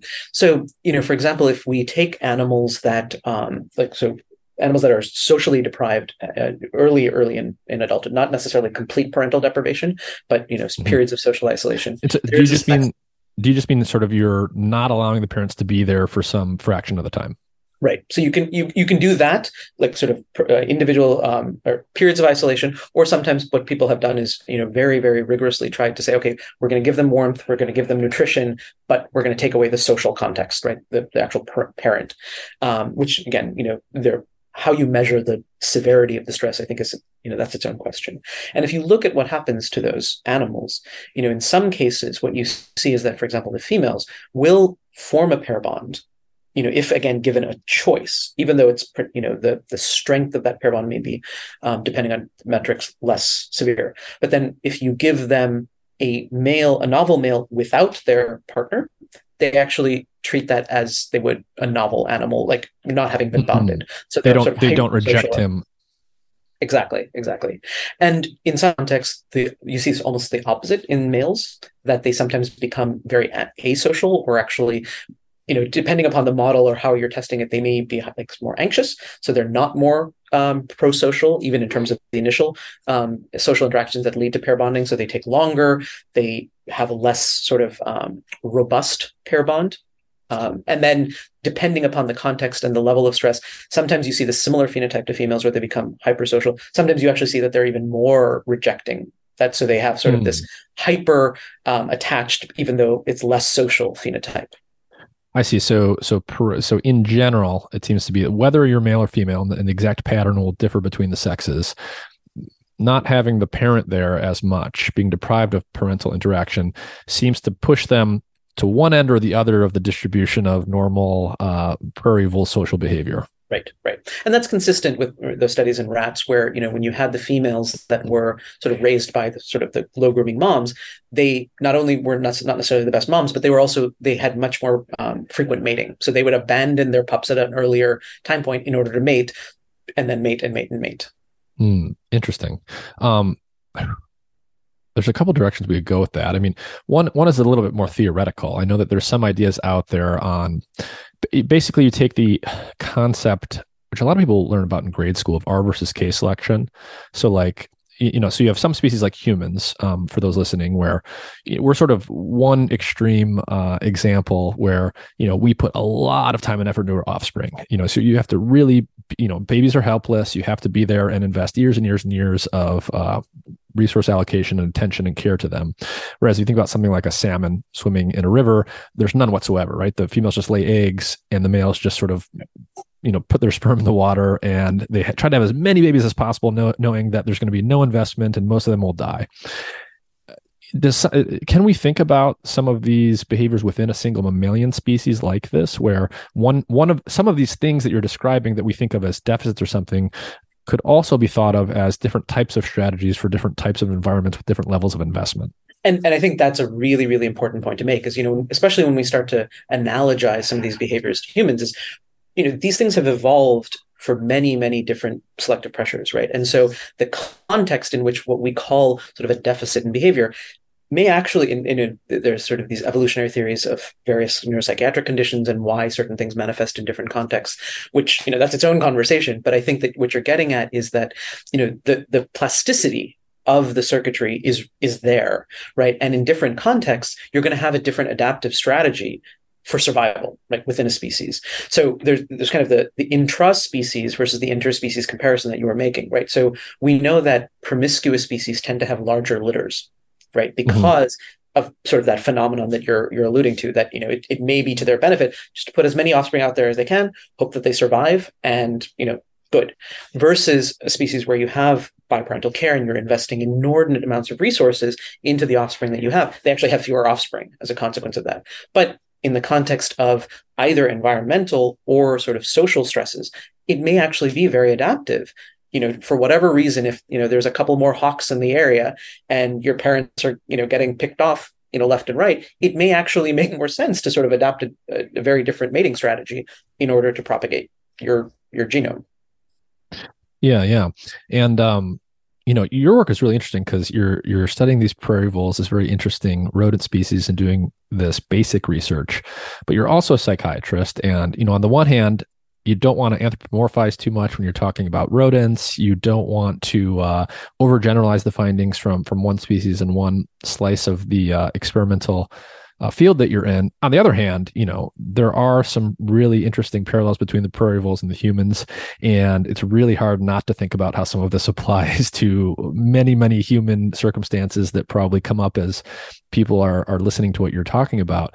How do you start to use your basic research findings to think about human neuropsychiatric conditions and social deficits and things like that?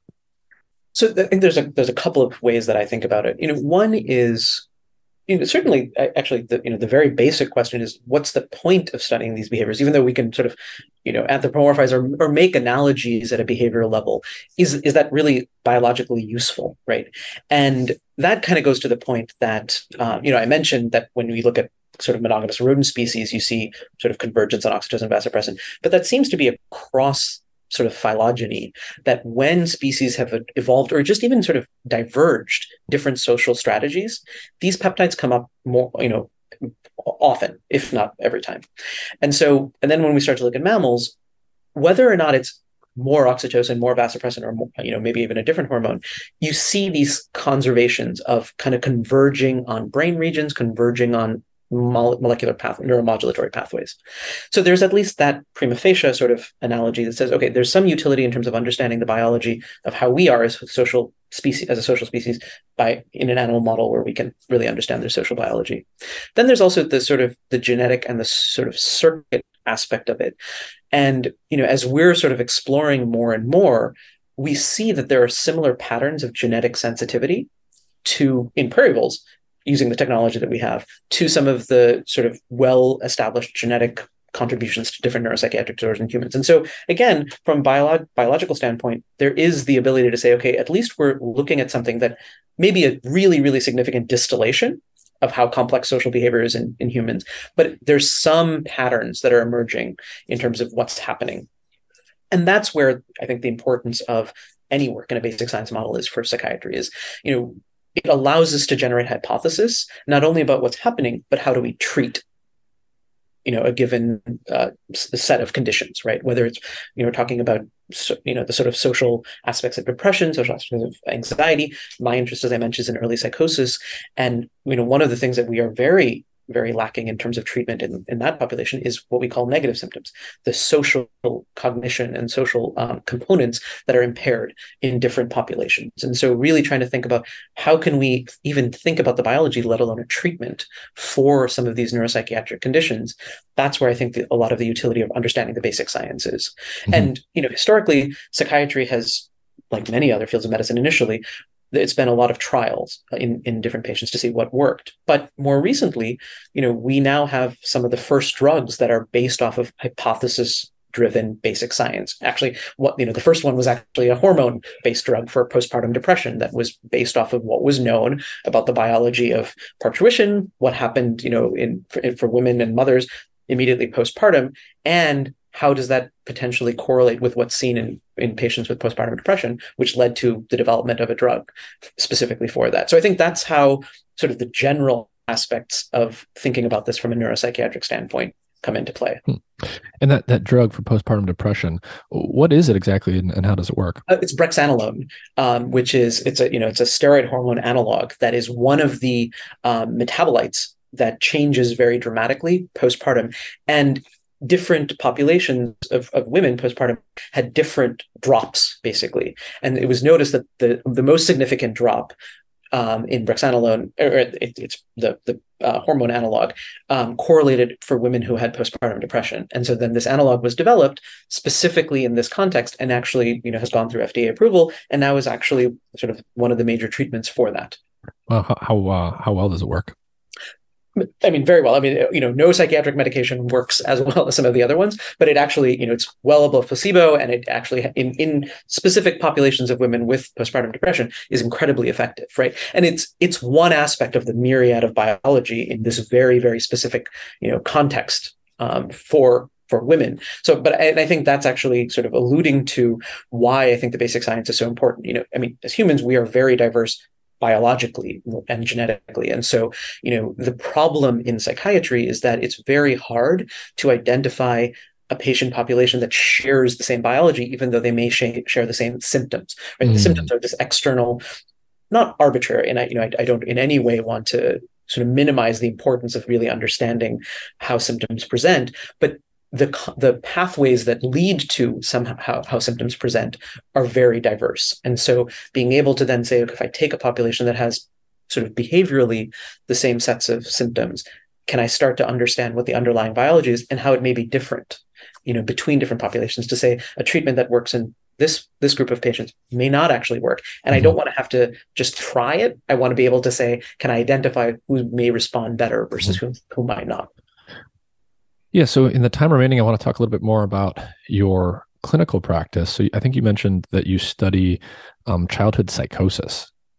Can you describe So I'm not a clinical researcher, but treat? the clinic that I'm in is basically we work with kids sort of across the spectrum of various conditions that are starting to show or starting to report what fall into this category of psychotic symptoms. What is psychosis? That term can trip people up sometimes. So let's talk about what that means. So when we use the term psychosis, and I apologize, I'm going to start to sound a little bit like I sound in the clinic. It's a very broad term that has no one specific cause. And so, when we use the term psychosis, it can include things like hallucinations, auditory, visual, actually olfactory hallucinations are the most common. It can include things like paranoid thoughts. It can include things like delusions. It can include disruptions to cognition, so what we call sort of just disorganized thinking. Also, slowing of cognition, blocking of cognition. So these are now some of the things that are in this negative symptom component. It also includes, in the context of some of these illnesses, disruptions to social cognition, either being able to perceive social signals, express them, or sort of integrate them into a social context, right?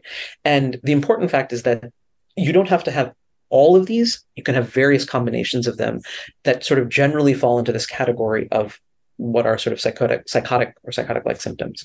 And then the other part of it is, importantly, there's no single cause, right? Many kids actually report these symptoms, and it's part of just natural stages of development. Obviously, as many of us are familiar with, people can have hallucinations of things because of drugs and because of pharmacologic things. Because of fevers, you can have many of these symptoms. And also because of various psychiatric conditions like depression, like schizophrenia, like bipolar disorder. So all of these can actually sort of manifest in different contexts with this general set of symptoms that we call psychosis. Mm-hmm. And so I guess the real problem is when some of these things are actually showing up at an inappropriate time or in an inappropriate way, in a way that's not typical, and or they persist longer than they might just sort of sporadically pop up for the average kid. Is that more or less accurate? And the one thing I would also add is when they're disruptive, right? Because it's possible that some of these symptoms can actually occur and they're not disruptive because people have either learned to cope or they're just not, intrusive in a way that actually disrupts their ability to function, right? Mm-hmm. And so that's the latter category, obviously, from the perspective of a clinician, that really brings somebody to our clinic, right, to say that this is really interfering with, my child's life or my life, and now we have to figure out how to help them. Mm-hmm. Are there any, obviously there's a lot of diversity to this, as you said, both in how the stuff shows up and what's driving it. But when you talk about childhood psychosis, broadly speaking, are there any forms of this that you see more commonly, or are there any things that are becoming more common in recent years? And if so, what are they?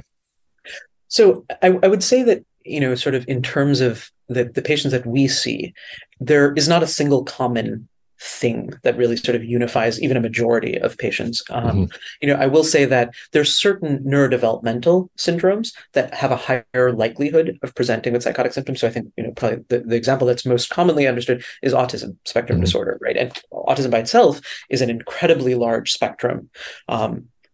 But what we do know is that where you have children with a diagnosis of autism, there is both genetically and sort of epidemiologically a higher risk for the development of psychotic symptoms. So that's one context in which we see sort of a sensitization. And for the children that do develop them, they tend to develop them a little bit earlier than kids without a diagnosis of autism. But they also share very similar patterns, sort of independent of that. So I think that might be one where you could sort of say, okay, there's a potential sensitivity or sensitization, because of the factors that contribute there. But, these symptoms can be reported across the spectrum in terms of early life trauma can lead to this.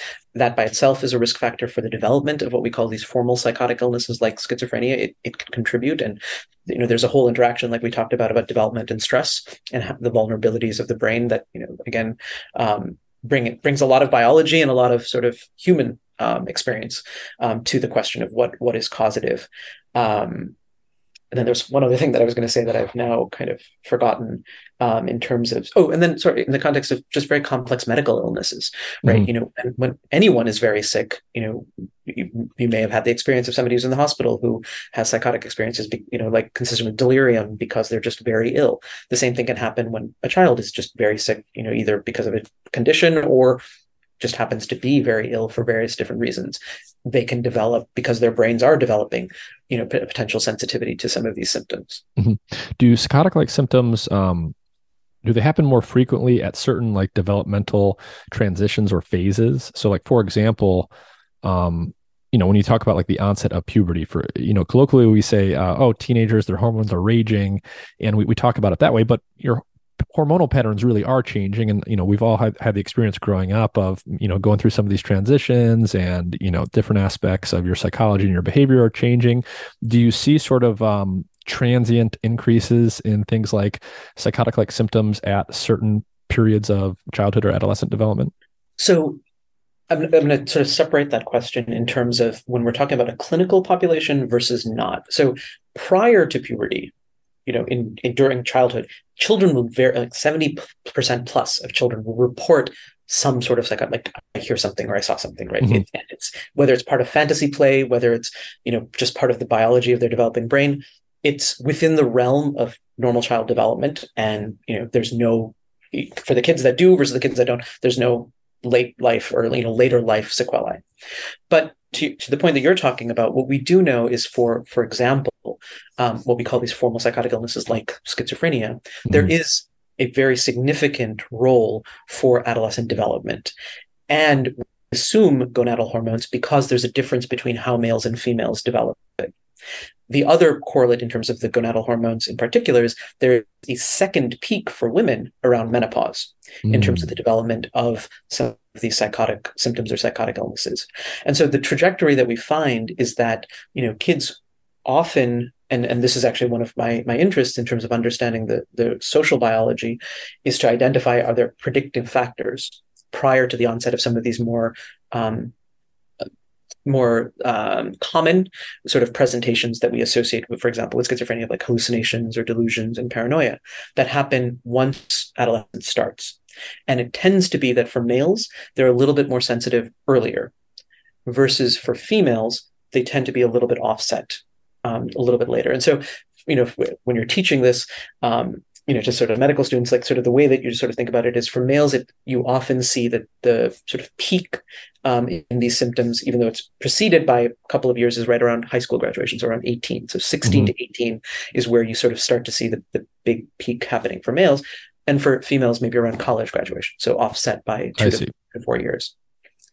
But then as a consequence of that, and there's a lot of active work trying to understand, is it because it's happening earlier for males that they tend to have more severe symptoms?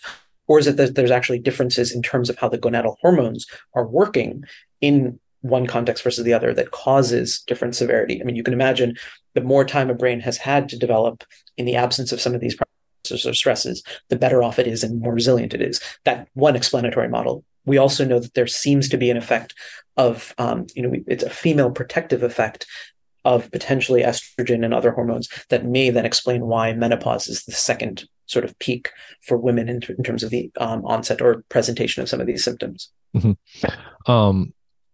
One last question before we wrap up, because it just occurred to me, and it kind of connects a couple of things that we've talked about this whole time. So you were just talking about menopause, this sort of phase later in life that females have, and we talked earlier about prairie voles and monogamous species and species that have intergenerational cohabitation and alloparental behavior. So, Mike, with all those things in mind, my question is, what is the point of menopause? Why would a species even evolve something like that? So I think that's an excellent question, and there are many evolutionary theories about the point of menopause, which I certainly don't have my own. I think that one of the ways in which it's viewed is that there is a metabolic benefit potentially to not having the normal reproductive cycle after a certain point of time, in particular where you have the potential for increased genetic sensitivity or susceptibility. But you also then have species that outlive their reproductive age that have a value of sticking around, right? Whether it's this intergenerational providing of care, certainly in the context of more complex species where you have intergenerational transmission of information, which is what we call culture, mm-hmm. right? And so the benefits to that and the evolutionary forces that might lead one to the other, I think are very, very complicated. But for example, I think that is one mechanism that may explain some some contribution to why menopause has evolved. And, obviously it's going to be different in a context of all of the associated physiologic changes that are detrimental, right? So then what is the sort of evolutionary cost of that versus, actually just keeping the hormone cycle going, right?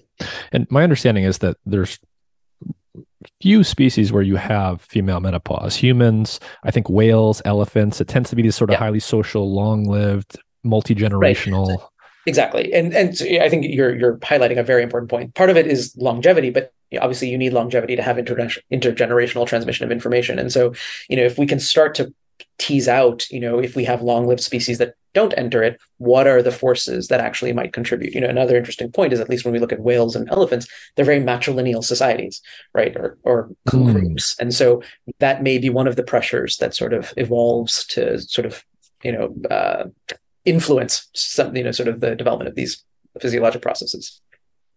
Well, Dr. Manoli, I want to thank you for your time. This has been fascinating. I mean, I could keep going for quite a while on some of this stuff.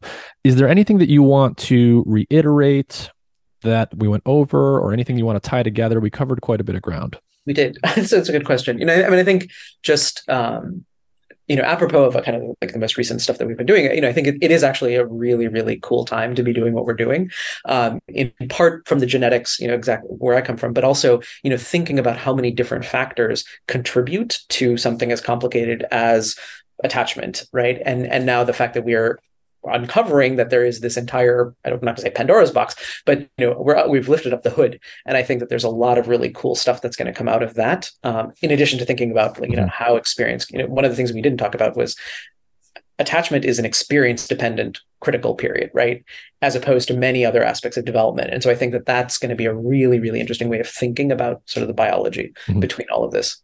And I don't normally ask guests for book recommendations, but when it comes to this topic, it's so sort of rich and broad. When we think about social attachment and social behavior, whether it's more on the biological side or the psychiatric side or the psychological side, are there any books or resources that you would recommend where people can start to dig into this stuff more? I mean, to be honest, I actually think starting sort of the original founders of sort of human attachment theory, Bowlby and Ainsworth, their work is actually incredibly accessible. And then anything that sort of takes that into different contexts. There are many people who have sort of, adapted it, but to be honest, I would actually say some of the original work is worth reading, because they were presenting theories to people that they really had to convince. And so they did a very good job of both presenting the evidence, but also framing it in the context of some of the evolutionary theories that they were basing it off of. And I it's rare that I would say go back to the original, because there are many people who sort of distill it, but I actually think that there's some of the few that really did a good job of presenting those theories. And what were those names again? John Bowlby and Mary Ainsworth. Excellent. Yeah, no, I think that's an interesting recommendation. So again, thank you for your time. This has been fascinating. Professor Manoli, thank you. Thank you very much, Nick. I really, really enjoyed it.